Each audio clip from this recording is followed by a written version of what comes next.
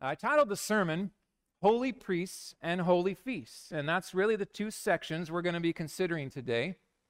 What God has called in the priesthood, in their holiness, and some practical points of emphasis that he gives to the priesthood, and then also the full list in chapter 23 of all of the holy feasts that he ordains for his people to celebrate in the Old Testament. So let me pray as we enter into these just incredible verses, and we'll ask for God's blessing on our time. Father, we now prepare to be addressed by you. We take very seriously your holy word. It is never a waste of ink. Every single letter counts. Every jot and tittle, as it is, matters. And so we don't write it off or see it as a relic of the past. We see it as alive and active and purposeful in our lives to benefit us, to grow us, to teach us more of who you are, and certainly, Lord, above all else, to shine the glory of Jesus Christ. We pray today that we would see him in a new way, and that we would see how serious the call is that we be holy even as you are, our great God. Lead us on now, we pray, and help us as we dig deep in these verses. In Jesus' name, amen. Well, you can see on your sermon notes, the outline on the back of your bulletin, we've got a lot of blanks to fill in. And what I'd like to do is move fairly quickly through 21 and 22, and then slow up a bit in 23. There's some review. Some of this material in 21 and 22 we've already covered in previous chapters, and so you'll notice that. Some of it's built out, but I just want to give some kind of overarching comments as we finish 21 and 22. So what I did on the layout here is I want to do just a big chunk of text all together, and then at the end we'll make some observations about it for our lives.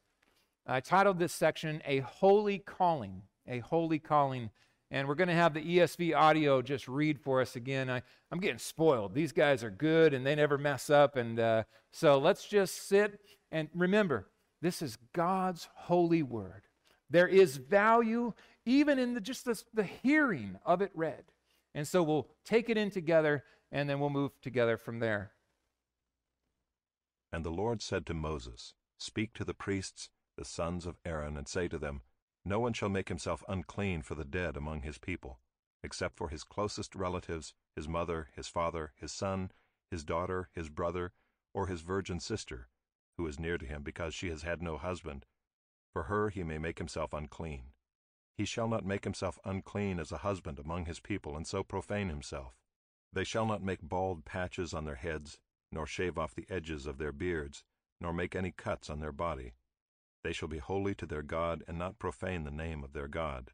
For they offer the Lord's food offerings, the bread of their God. Therefore they shall be holy. They shall not marry a prostitute or a woman who has been defiled. Neither shall they marry a woman divorced from her husband, for the priest is holy to his God. You shall sanctify him, for he offers the bread of your God. He shall be holy to you, for I, the Lord, who sanctify you, am holy. And the daughter of any priest, if she profanes herself by whoring, profanes her father, she shall be burned with fire. The priest who is chief among his brothers, on whose head the anointing oil is poured, and who has been consecrated to wear the garments, shall not let the hair of his head hang loose, nor tear his clothes. He shall not go into any dead bodies, nor make himself unclean, even for his father or for his mother. He shall not go out of the sanctuary, lest he profane the sanctuary of his God. For the consecration of the anointing oil of his God is on him. I am the Lord. And he shall take a wife in her virginity. A widow, or a divorced woman, or a woman who has been defiled, or a prostitute, these he shall not marry.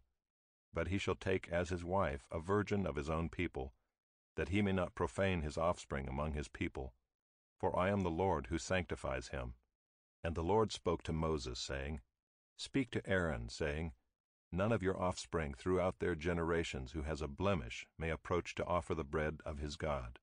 For no one who has a blemish shall draw near, a man blind or lame, or one who has a mutilated face, or a limb too long, or a man who has an injured foot, or an injured hand, or a hunchback, or a dwarf, or a man with a defect in his sight, or an itching disease, or scabs, or crushed testicles. No man of the offspring of Aaron the priest who has a blemish shall come near to offer the Lord's food offerings. Since he has a blemish, he shall not come near to offer the bread of his God. He may eat the bread of his God, both of the most holy and of the holy things, but he shall not go through the veil or approach the altar, because he has a blemish, that he may not profane my sanctuaries. For I am the Lord who sanctifies them. So Moses spoke to Aaron and to his sons and to all the people of Israel. And the Lord spoke to Moses, saying, Speak to Aaron and his sons, so that they abstain from the holy things of the people of Israel, which they dedicate to me, so that they do not profane my holy name. I am the Lord. Say to them, If any one of all your offspring throughout your generations approaches the holy things that the people of Israel dedicate to the Lord, while he has an uncleanness, that person shall be cut off from my presence. I am the Lord. None of the offspring of Aaron who has a leprous disease or a discharge may eat of the holy things until he is clean. Whoever touches anything that is unclean through contact with a dead, or a man who has had an emission of semen, and whoever touches a swarming thing by which he may be made unclean, or a person from whom he may take uncleanness, whatever his uncleanness may be, the person who touches such a thing shall be unclean until the evening, and shall not eat of the holy things unless he has bathed his body in water. When the sun goes down he shall be clean, and afterward he may eat of the holy things, because they are his food. He shall not eat what dies of itself or is torn by beasts, and so make himself unclean by it. I am the Lord. They shall therefore keep my charge, lest they bear sin for it and die thereby when they profane it. I am the Lord who sanctifies them. A layperson shall not eat of a holy thing. No foreign guest of the priest or hired worker shall eat of a holy thing. But if a priest buys a slave as his property for money, the slave may eat of it, and anyone born in his house may eat of his food. If a priest's daughter marries a layman, she shall not eat of the contribution of the holy things. But if a priest's daughter is widowed or divorced and has no child, and returns to her father's house, as in her youth, she may eat of her father's food, yet no layperson shall eat of it. And if anyone eats of a holy thing unintentionally, he shall add the fifth of its value to it and give the holy thing to the priest. They shall not profane the holy things of the people of Israel, which they contribute to the Lord, and so cause them to bear iniquity and guilt by eating their holy things. For I am the Lord who sanctifies them.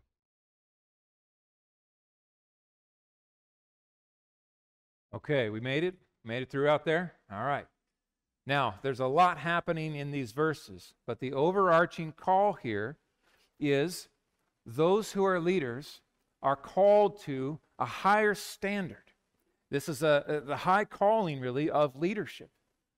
We see this in the New Testament in the requirements for the elders, right? The qualifications for elder. There is a list of largely just character displays that are true of a man, and that is part of what qualifies him to serve in this role.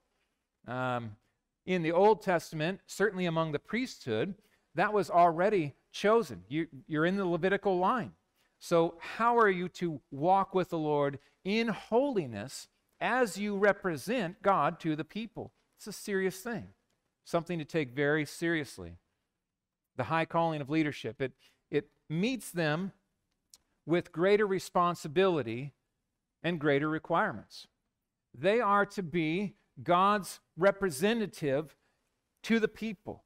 Therefore, the call of holiness upon their lives is an extremely serious one, even more so than that upon the congregation of Israel. Greater responsibility leads to greater requirements. They need to understand that when a leader carries that role, their personal sin is totally inconsistent with the role that they've been called to walk in. And their sin harms the congregation when they do that. And so paying very close attention to their lives and to obedience. It reaches beyond just the priest, though, doesn't it? Did you notice that? It reaches into who he chooses to marry. It has all of these categories. Even when someone in the family passes away, there are things that the priests could do for immediate family members, but the high priest couldn't.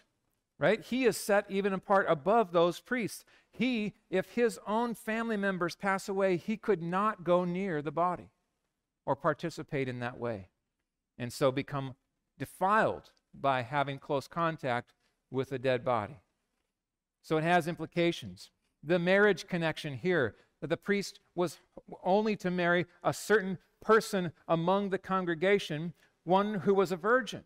There was a very careful guard upon the lineage of the Levites, and they wanted no cause for question about whether this child was from him or maybe from someone else, right? So you can't marry an adulterous woman, you can't marry a divorced woman, you have to marry truly a virgin, and that was the requirement for the priest. Interesting how that plays out. Even specific things like the eating of holy food. Now picture this. If you're a priest and you are participating day to day in the sacrificing work, there are portions that are assigned to the priests and their families. Now these portions are holy. They have been sacrificed before the Lord. This is not just any food. This is holy food that is God's specially designated portion for the priest. So the priest could not just say, hey, let's have a Super Bowl party. Everybody come over. This is holy food. Just eat up. No, it didn't work that way.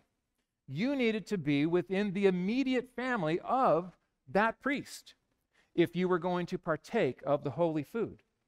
Such that if your daughter was married and became part of another family unit, she could no longer come over and just eat of the holy food that was brought in that day from the sacrifices. Now, but if she was divorced or her husband died and she came back under the banner of her father in that home, she was able to eat at the table again. It's amazing the detail that's given here. But the care ultimately in all of these things goes back to the name of the Lord. Do not profane the name of the Lord. Show regard and be careful in all these things. So many details happening in there.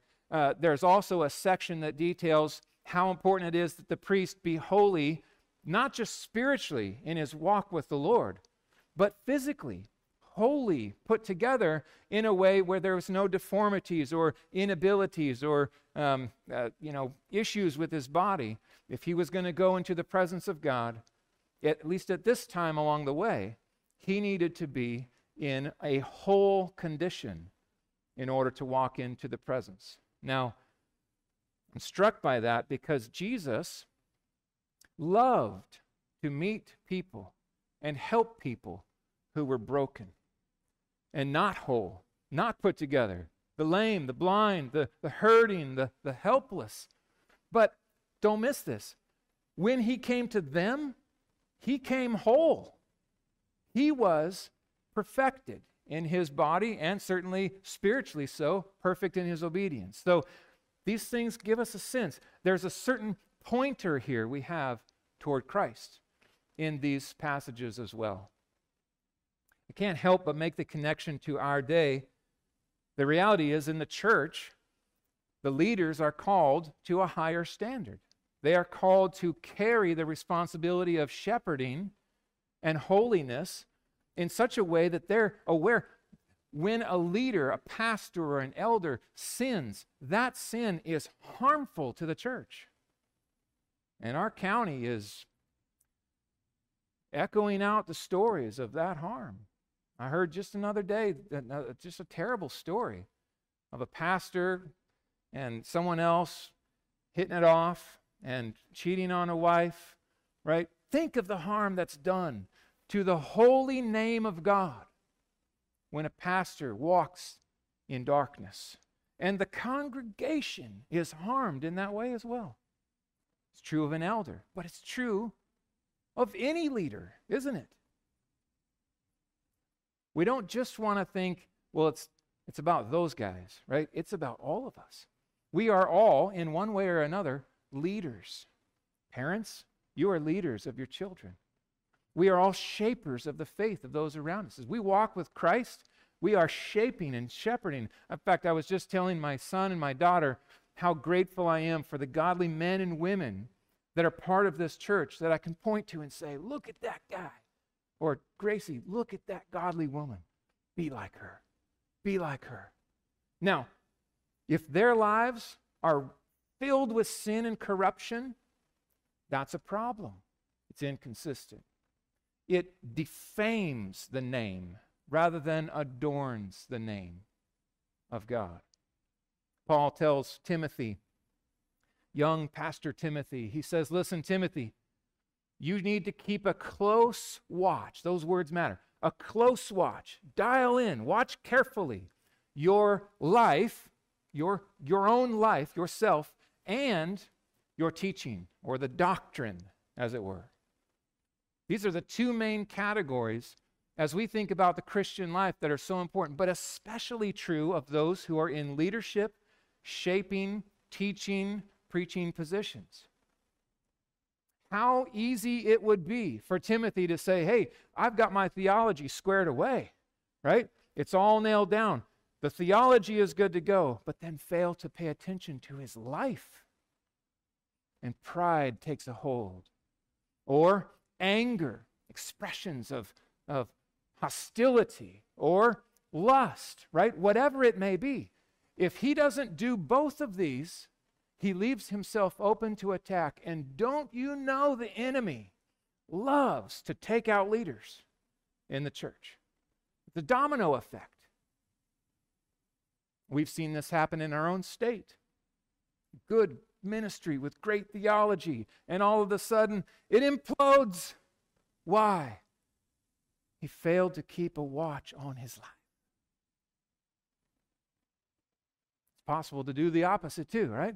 Keep a close watch on your walk with God and completely forget about the doctrine, the theology, the truth of your teaching. You can lead the sheep off a cliff in heresy if you don't keep a careful watch on your theology and your teaching. So this is good for us as elders and leaders in the church, but friends, it's good for all of us in our lives. We are shapers, leaders, called to be holy, to adorn the name of God, and to guard our hearts and our lives and our teaching. Holy living, you could say, and holy leading always must go together. They must always go together. We are not the kind of congregation that says, hey, church is about throwing the switch on, right? You make sure everything is great on Sunday. Make sure people think you look good and you sound good and there's no issues in your life whatsoever. Just pretend well. That's Pharisee stuff. We don't want that. We don't want to live as Pharisees. We want to be real, honest, admitting where would we be without the gospel? Like this week, we needed the gospel every day. But the flip side of this is equally dangerous. It's easy to say we're just all about authenticity. We want authentic living. And all of a sudden, we esteem leaders in the church who get angry and curse. Well, what's wrong? That's not okay. That's not authentic. That's sinful. You see the challenge here? Authenticity does not excuse sinful behavior. It calls it what it is. It confesses it as sinful and wrong, and it claims it at the foot of the cross to turn from it, repent, and walk in holiness. And so we want to esteem elders, men in the church who God raises up as men who truly are sinners, who are saved by grace. They're just regular guys. And at the same time, they are passionate about holiness and about growing in their walk with the Lord. They are good examples of us, of what it looks like to lead, and men that we should follow and chase after. I love how Paul said, "Follow me as I follow Christ." I love that. That's the kind of leadership we want, friends. That's the kind of leadership you want in your life. You want to be able to say to those who look to you, hey, follow me as I follow Christ, right? I'm not Jesus, but I know him. and I love him, and I'm seeking to be more like him every day by God's grace. That's the commitment. Now, unblemished offerings, chapter 22, the last half of these verses. I want to build this out a little bit. Unblemished offerings. Let's listen to the verses first, and then I'll say a few more words about those in a minute. And the Lord spoke to Moses, saying, Speak to Aaron and his sons and all the people of Israel, and say to them, When any one of the house of Israel or of the sojourners in Israel presents a burnt offering as his offering, for any of their vows or freewill offerings that they offer to the Lord, if it is to be accepted for you, it shall be a male without blemish, of the bulls or the sheep or the goats. You shall not offer anything that has a blemish, for it will not be acceptable for you. And when anyone offers a sacrifice of peace offerings to the Lord, to fulfill a vow or as a freewill offering from the herd or from the flock, to be accepted it must be perfect. There shall be no blemish in it. Animals blind or disabled or mutilated, or having a discharge or an itch or scabs, you shall not offer to the Lord or give them to the Lord as a food offering on the altar. You may present a bull or a lamb that has a part too long or too short for a free will offering, but for a vow offering it cannot be accepted. Any animal that has its testicles bruised or crushed or torn or cut, you shall not offer to the Lord. You shall not do it within your land. Neither shall you offer as the bread of your God any such animals gotten from a foreigner. Since there is a blemish in them, because of their mutilation, they will not be accepted for you. And the Lord spoke to Moses, saying, When an ox or sheep or goat is born, it shall remain 7 days with its mother, and from the 8th day on it shall be acceptable as a food offering to the Lord. But you shall not kill an ox or a sheep and her young in 1 day. And when you sacrifice a sacrifice of thanksgiving to the Lord, you shall sacrifice it so that you may be accepted. It shall be eaten on the same day. You shall leave none of it until morning. I am the Lord. I wanted to save these final verses and read them myself because they're so important for us to see this reoccurring thing. He concludes this section by saying, So you shall keep my commandments and do them. I am the Lord. You hear that over and again. I am the Lord. And you shall not profane my holy name. Listen to the heart of God and his concern, his jealousy to protect his own holiness in the lives of his people. That I may be sanctified among the people of Israel. I am the Lord who sets you apart to be holy, who sanctifies you, who brought you out of the land of Egypt to be your God. I am the Lord. What an amazing reminder. He is sovereign. He is king. He has created. He has redeemed. And now he's called us to lives of obedience and holiness as we walk with him. We are to honor the name of God.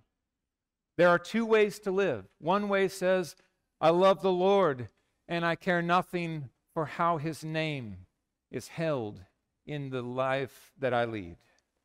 There's another way to say, I love the Lord and I cherish all that he is. His name is a sum up of all of his greatness, and I go by that name, Christian. I am a little Christ. I am called to be a reflection of Christ in this world. To say Jesus is my Savior and care nothing to obey him is to deny that Jesus is indeed your Savior. Holiness is not optional for the Christian. Now, we're not consistent all the time, are we? We will fail, and when we do, we call it what it is, right? That's the difference. We're not trying to pretend that we're perfect. We're living in gospel air. We're breathing and enjoying the provision of the gospel every day. But our commitment is, I want to be holy as you are holy. Make me more, oh Lord, make me more this day like Christ. Holy through and through. That is such an important commitment. I was struck by how we have a presentation here in these chapters of an unblemished priest and an unblemished sacrifice, and how both of these point us to Jesus. It's spectacular. Jesus truly is the great high priest, the priest with no sin, who never had to sacrifice for himself. He was obedient through and through. He was truly holy. And he was in himself the sacrifice, the sinless sacrifice. He gave his life to be the Lamb that takes away the sin of the world. What an amazing thing we have in Christ. All of these things are to point us to him. That's why this is here. That's why he had his people go through all of these things. It's always and all about Jesus Christ, the fulfillment of these things. We'll say more about that in a minute. Now, let's go to chapter 23 and work our way through these amazing celebrations. God's people are called to celebrate. This is true both in the Old Testament and certainly in the New, as we see the fullness of God's plan unfold. Called to celebrate. Verses 1 and 2, the Lord spoke to Moses, saying, "Speak to the people of Israel and say to them, these are the appointed feasts of the Lord that you shall proclaim as holy convocations. They are my appointed feasts." So this is God's idea. This is his plan. This is the way he wanted his people in the Old Testament to live, in this rhythm, this routine, year by year. So let's look at them. 3 pilgrimage feasts I want to point out at the very beginning. When you look down over this list of 7, 3 of these are required pilgrimage feasts. So if you live in the Promised Land and you have a house out away from Jerusalem and it's time for the Passover, you get your family and you begin to sing the songs of ascent and you work your way up to Jerusalem to celebrate Passover. And then also the Feast of Weeks, and then the Feast of Booths or of Tabernacles. So let's start with the first one that's pointed out in verse 3, the Sabbath. The Sabbath.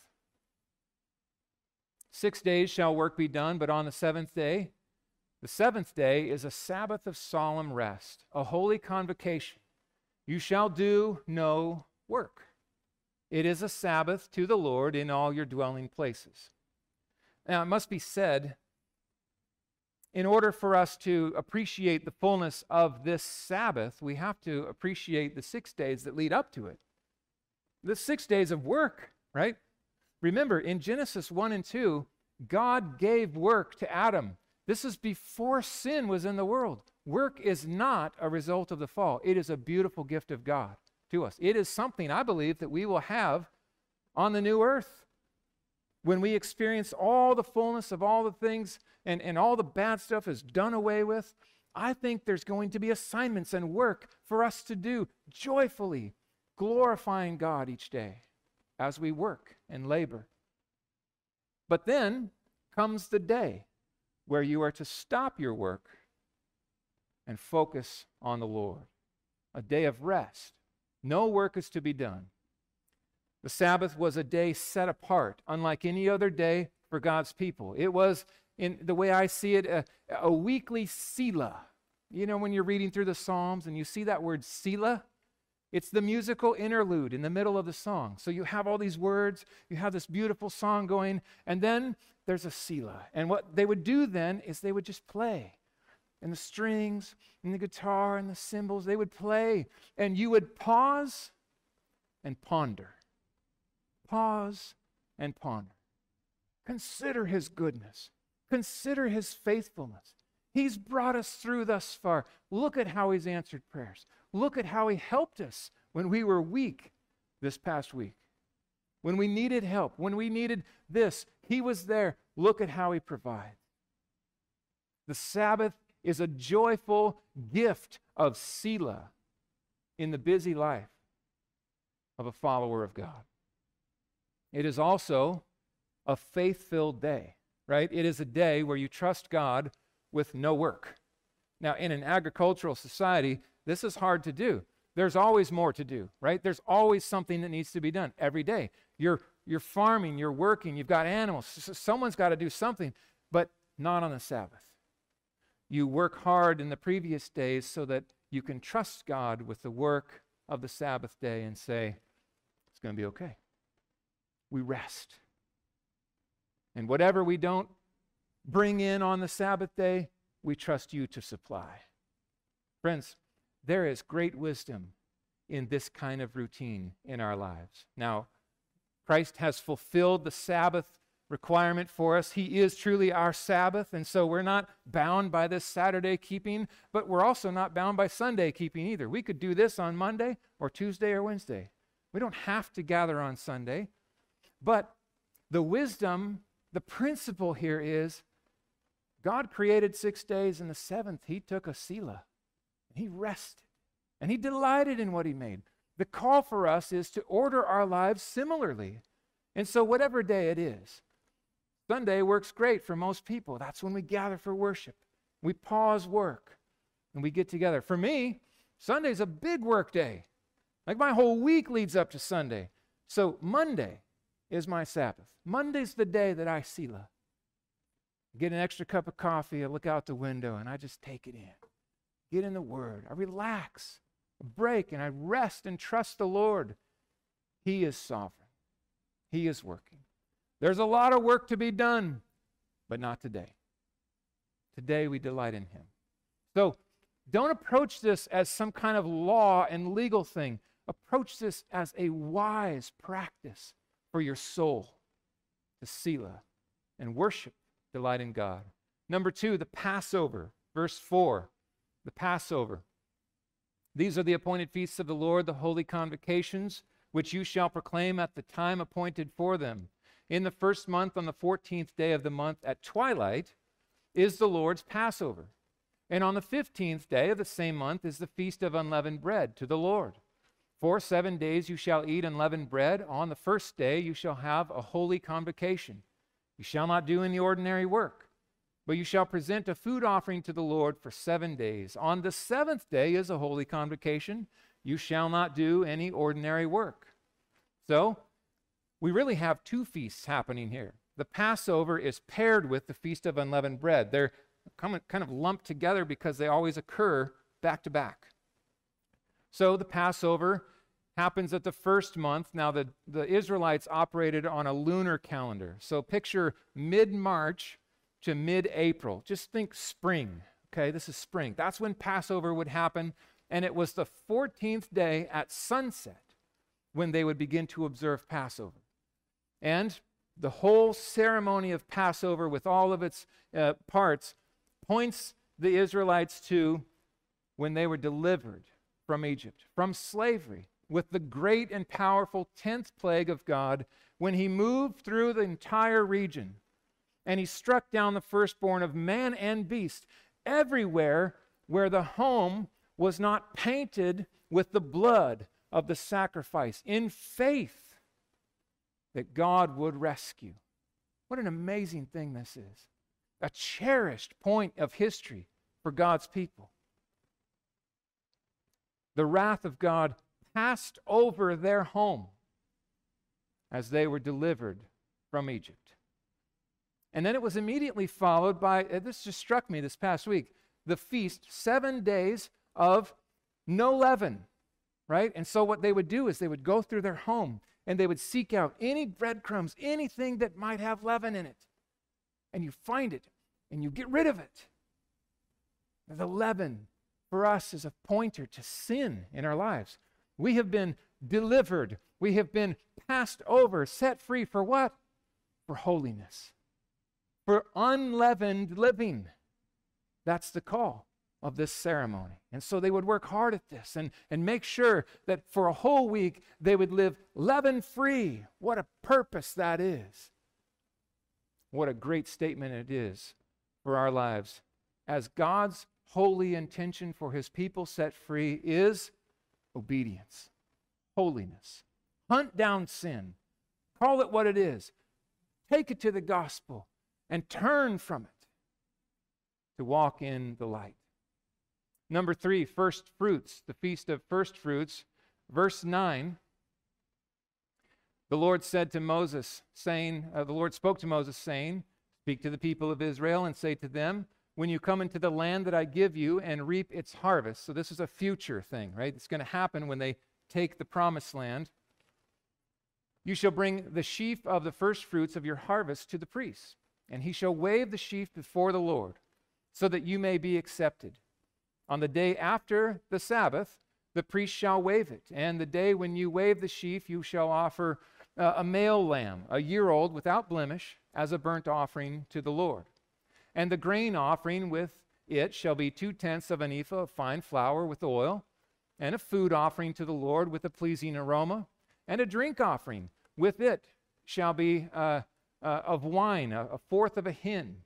And you shall eat neither bread nor grain, parched or fresh, until this same day, until you have brought the offering of your God. It is a statute forever throughout all your generations and in all your dwellings. Now, the Feast of First Fruits is really woven into not just the Passover and the Feast of Unleavened Bread, but it was also celebrated throughout the agricultural year in conjunction with the Feast of Weeks and also the Feast of Booths, right? So you have this moment where you say, Lord, look at what you've done. In the spring of the year, it was the barley harvest. It was the first crop that would come in. And as this barley was harvested, the first and the best belonged to the Lord. And so they would worship him with that and mark that moment.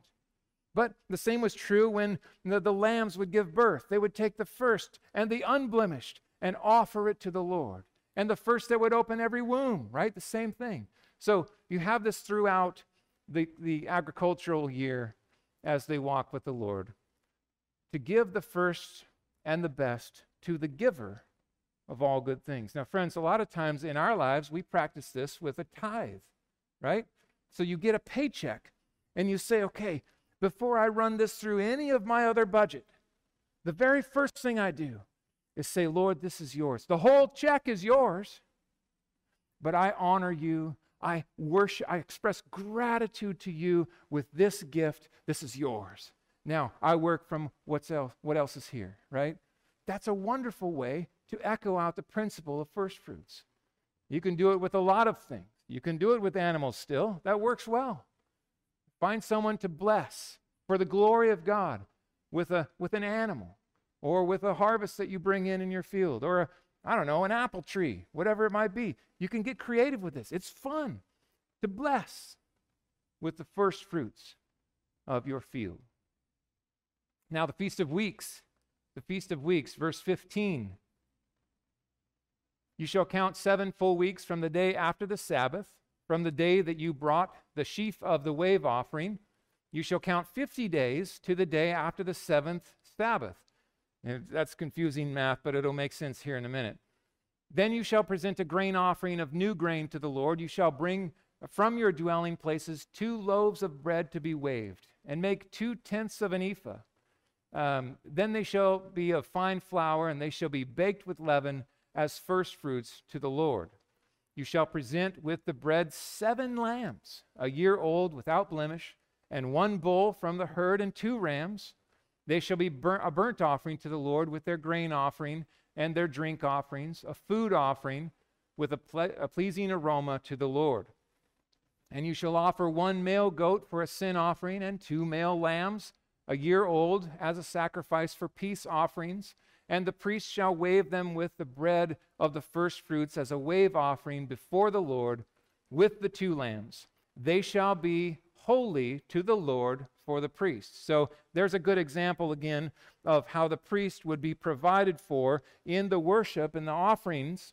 And then the priest had the responsibility to take that holy food that he had received and do carefully with it among his family members only, and put the previous passage to work. You shall make proclamation on the same day. You shall hold a holy convocation. You shall not do any ordinary work. It is a statute forever in all your dwelling places throughout your generations. And when you reap the harvest of your land, you shall not reap your field right up to its edge, nor shall you gather the gleanings after your harvest. You shall leave them for the poor and for the sojourner. I am the Lord your God. It's like a stamp of authority that finishes that. Now, at first glance, we would say, well, this passage feels misplaced. Like we just covered that last week, right? It's not. It's purposeful. It's a reiteration of what we've already covered, but it fits well So 50 days after the conclusion of the Feast of Unleavened Bread and Passover would be what we would call in the New Testament Pentecost, right? 50 weeks. So 50 days, you have this celebration. This would include expressions of gratitude at the completion of the grain harvest. Generosity has been received by the Lord and bestowed to those in need, the poor, the sojourner. That's why it fits well there. So not only at first fruits do we say, Lord, the first and the best is yours, but at the end of the harvest, we look back and we say, oh, God, thank you for your faithfulness. Thank you for supplying our needs. Once again this year, we honor you, we worship you, and we share because you are such a generous God. We give generously to others in need. Now, number 5, the Feast of Trumpets. Verse 23, the Feast of Trumpets.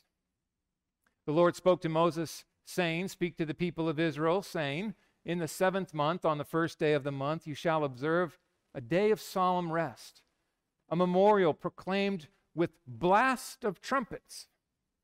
I wish we had a trumpet to blast in here right now. It's a very sharp and pronounced sound. You can just hear it ringing out across the land. The first day of the 7th month. It's a holy convocation. On this day you shall do no ordinary work. You shall present a food offering to the Lord. So, marking the 7th, which don't miss that number, that's the 7, the Lord's number. The 7th month should indeed stand out in the Israelites' calendar as the significant month. The day where the 7th month happens is a special day set apart. The blast of trumpets rings out. It's almost as if it's announcing this is coming. This is the month that we've been waiting for. This is drawing toward the end of the year into the fall, mid-September, mid-October. And then just a few days later, 10 days later, the Day of Atonement arrives. Now, we covered this in detail in chapter 16, so I'm not going to spend a lot of time building this out, but let's read 26 through 32 here. The Lord spoke to Moses, saying, now on the 10th day of the 7th month is the Day of Atonement. It shall be a time of holy convocation, and you shall afflict yourselves and present a food offering to the Lord. And you shall not do any work on that very day, for it is a day of atonement, to make atonement for you before the Lord your God. For whoever is not afflicted on that very day shall be cut off from his people. Think of that. This is a serious consequence if you are not fasting and celebrating this day. Whoever does any work on that very day, that person, God says, I will destroy from among his people. You shall not do any work. It is a statute forever throughout your generations and in all your dwelling places. It shall be to you a Sabbath of solemn rest. And you shall afflict yourselves on the 9th day of the month, beginning at evening. From evening to evening shall you keep your Sabbath. So the 10th day of the 7th month, it's a day of fasting and worship, a celebration of atonement. Now just call this to mind again. One ram is killed. The other one is the scapegoat who is released to bear the iniquities of the people and disappear off into the farthest wilderness. Christ fulfills them both. He is the atoning sacrifice and at the same time our glorious scapegoat who removed our sins as far as east is from the west. All of this points to Jesus on the Day of Atonement. Don't forget as well, Jesus died at the time of the Day of Atonement. That is the work that he completed. He is the fulfillment of this so specifically and gloriously. Now, the Feast of Booths. The Feast of Booths. It's hard to say that and not sound like I'm talking about beer. It's booths, the Feast of Booths. Let's read this. Verse 33. The Lord spoke to Moses, saying, speak to the people of Israel, saying, on the 15th day of the 7th month, and for 7 days is the Feast of Booths to the Lord. On the first day shall be a holy convocation. You shall not do any ordinary work. For 7 days you shall present food offerings to the Lord, and on the 8th day you shall hold a holy convocation and present a food offering to the Lord. It is a solemn assembly. You shall not do any ordinary work. These are the appointed feasts of the Lord, which you shall proclaim at times of holy convocation for presenting to the Lord food offerings, burnt offerings, grain offerings, sacrifices, and drink offerings, each on its proper day, besides the Lord's Sabbath, and besides your gifts, and besides your vow offerings, and besides your free will offerings which you give to the Lord. Do you see the focus of daily life? This is overwhelmingly focused to the Lord, and the blood is flowing constantly through all of these sacrifices. On the 15th day of the 7th month, when you have gathered in the produce of the land, you shall celebrate the feast of the Lord 7 days. On the first day shall be solemn rest. On the 8th day, a solemn rest. And you shall take the first day the fruit of splendid trees. I love the echo of God's delight in his creation. These are my splendid trees. So take the fruit of splendid trees and branches of the palms and the boughs of leafy trees, all which I have made. So you could just hear him delighting in this. And the willows down by the brook. You shall cut those branches and then rejoice before the Lord your God 7 days. You picture them just waving these for the Lord in celebration. You shall celebrate it as a feast to the Lord for 7 days in the year. It is a statute forever throughout your generations. You shall celebrate it in the 7th month. And you shall dwell in booths for 7 days. All native Israelites shall dwell in booths, that your generations may know that I made the people of Israel, listen to this, I made the people of Israel dwell in tents, basically, when I brought them out of the land of Egypt. I am the Lord your God. And then the sum up verse, thus Moses declared to the people of Israel the appointed feasts of the Lord. We made it. We made it through chapter 23. What a celebration this one. This was the granddaddy of them all.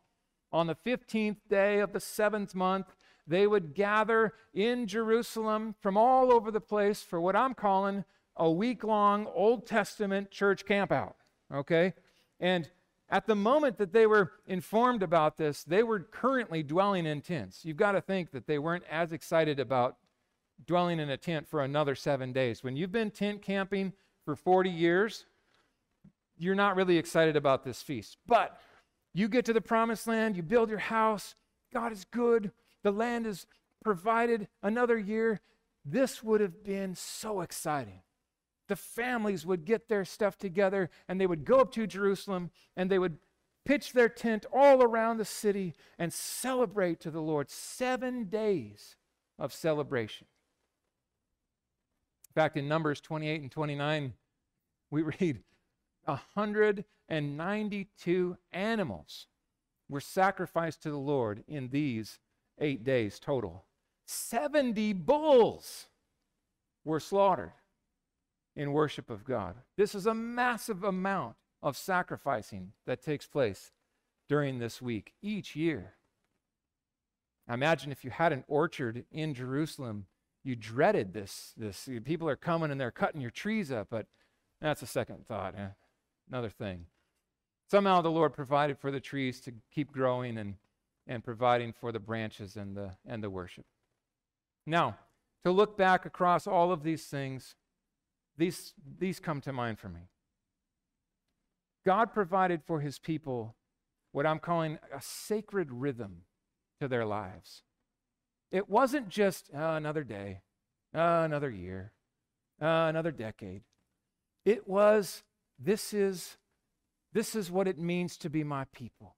You are set apart. These are set aside moments where you celebrate and you worship. You pause the work of daily living and you focus in and adore me and celebrate together. I mean, God's people have always been a celebrating people. It's certainly true in the New Testament, but it was set up in the Old Testament as well. And we have much to learn, I think, even from these celebrations. When was the last time we celebrated together for a week? Imagine that. We live in a fast-paced day. Everything's happening. It's all on full. Your phone is always on. There's always an email to answer. There's always someone that needs this or that. The question is, can we take a minute and just stop and slow down? Will we be the kind of people who learn how to Selah regularly in our lives?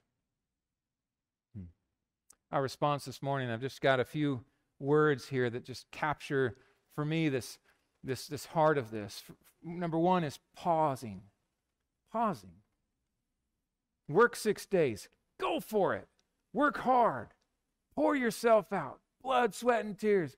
Work for the glory of God. But then pause.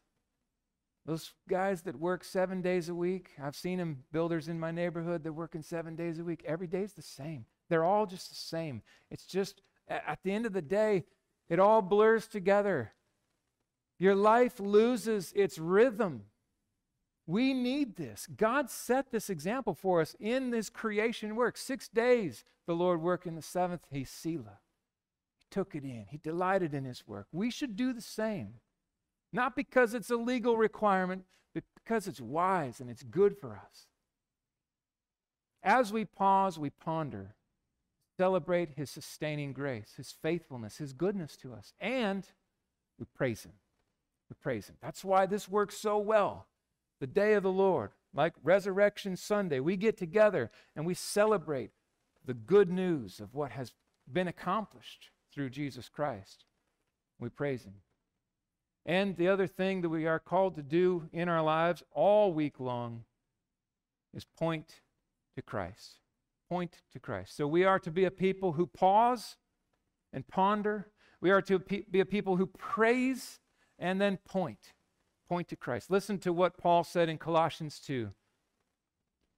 Let no one pass judgment on you in questions of food or drink, or with regard to festival or a new moon or a Sabbath.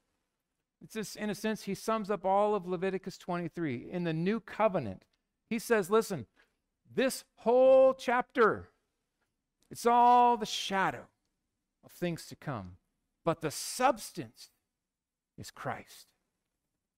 Friends, we're not under this law. These things don't apply to us in practice anymore, but they're glorious pointers to our faith, to our delight.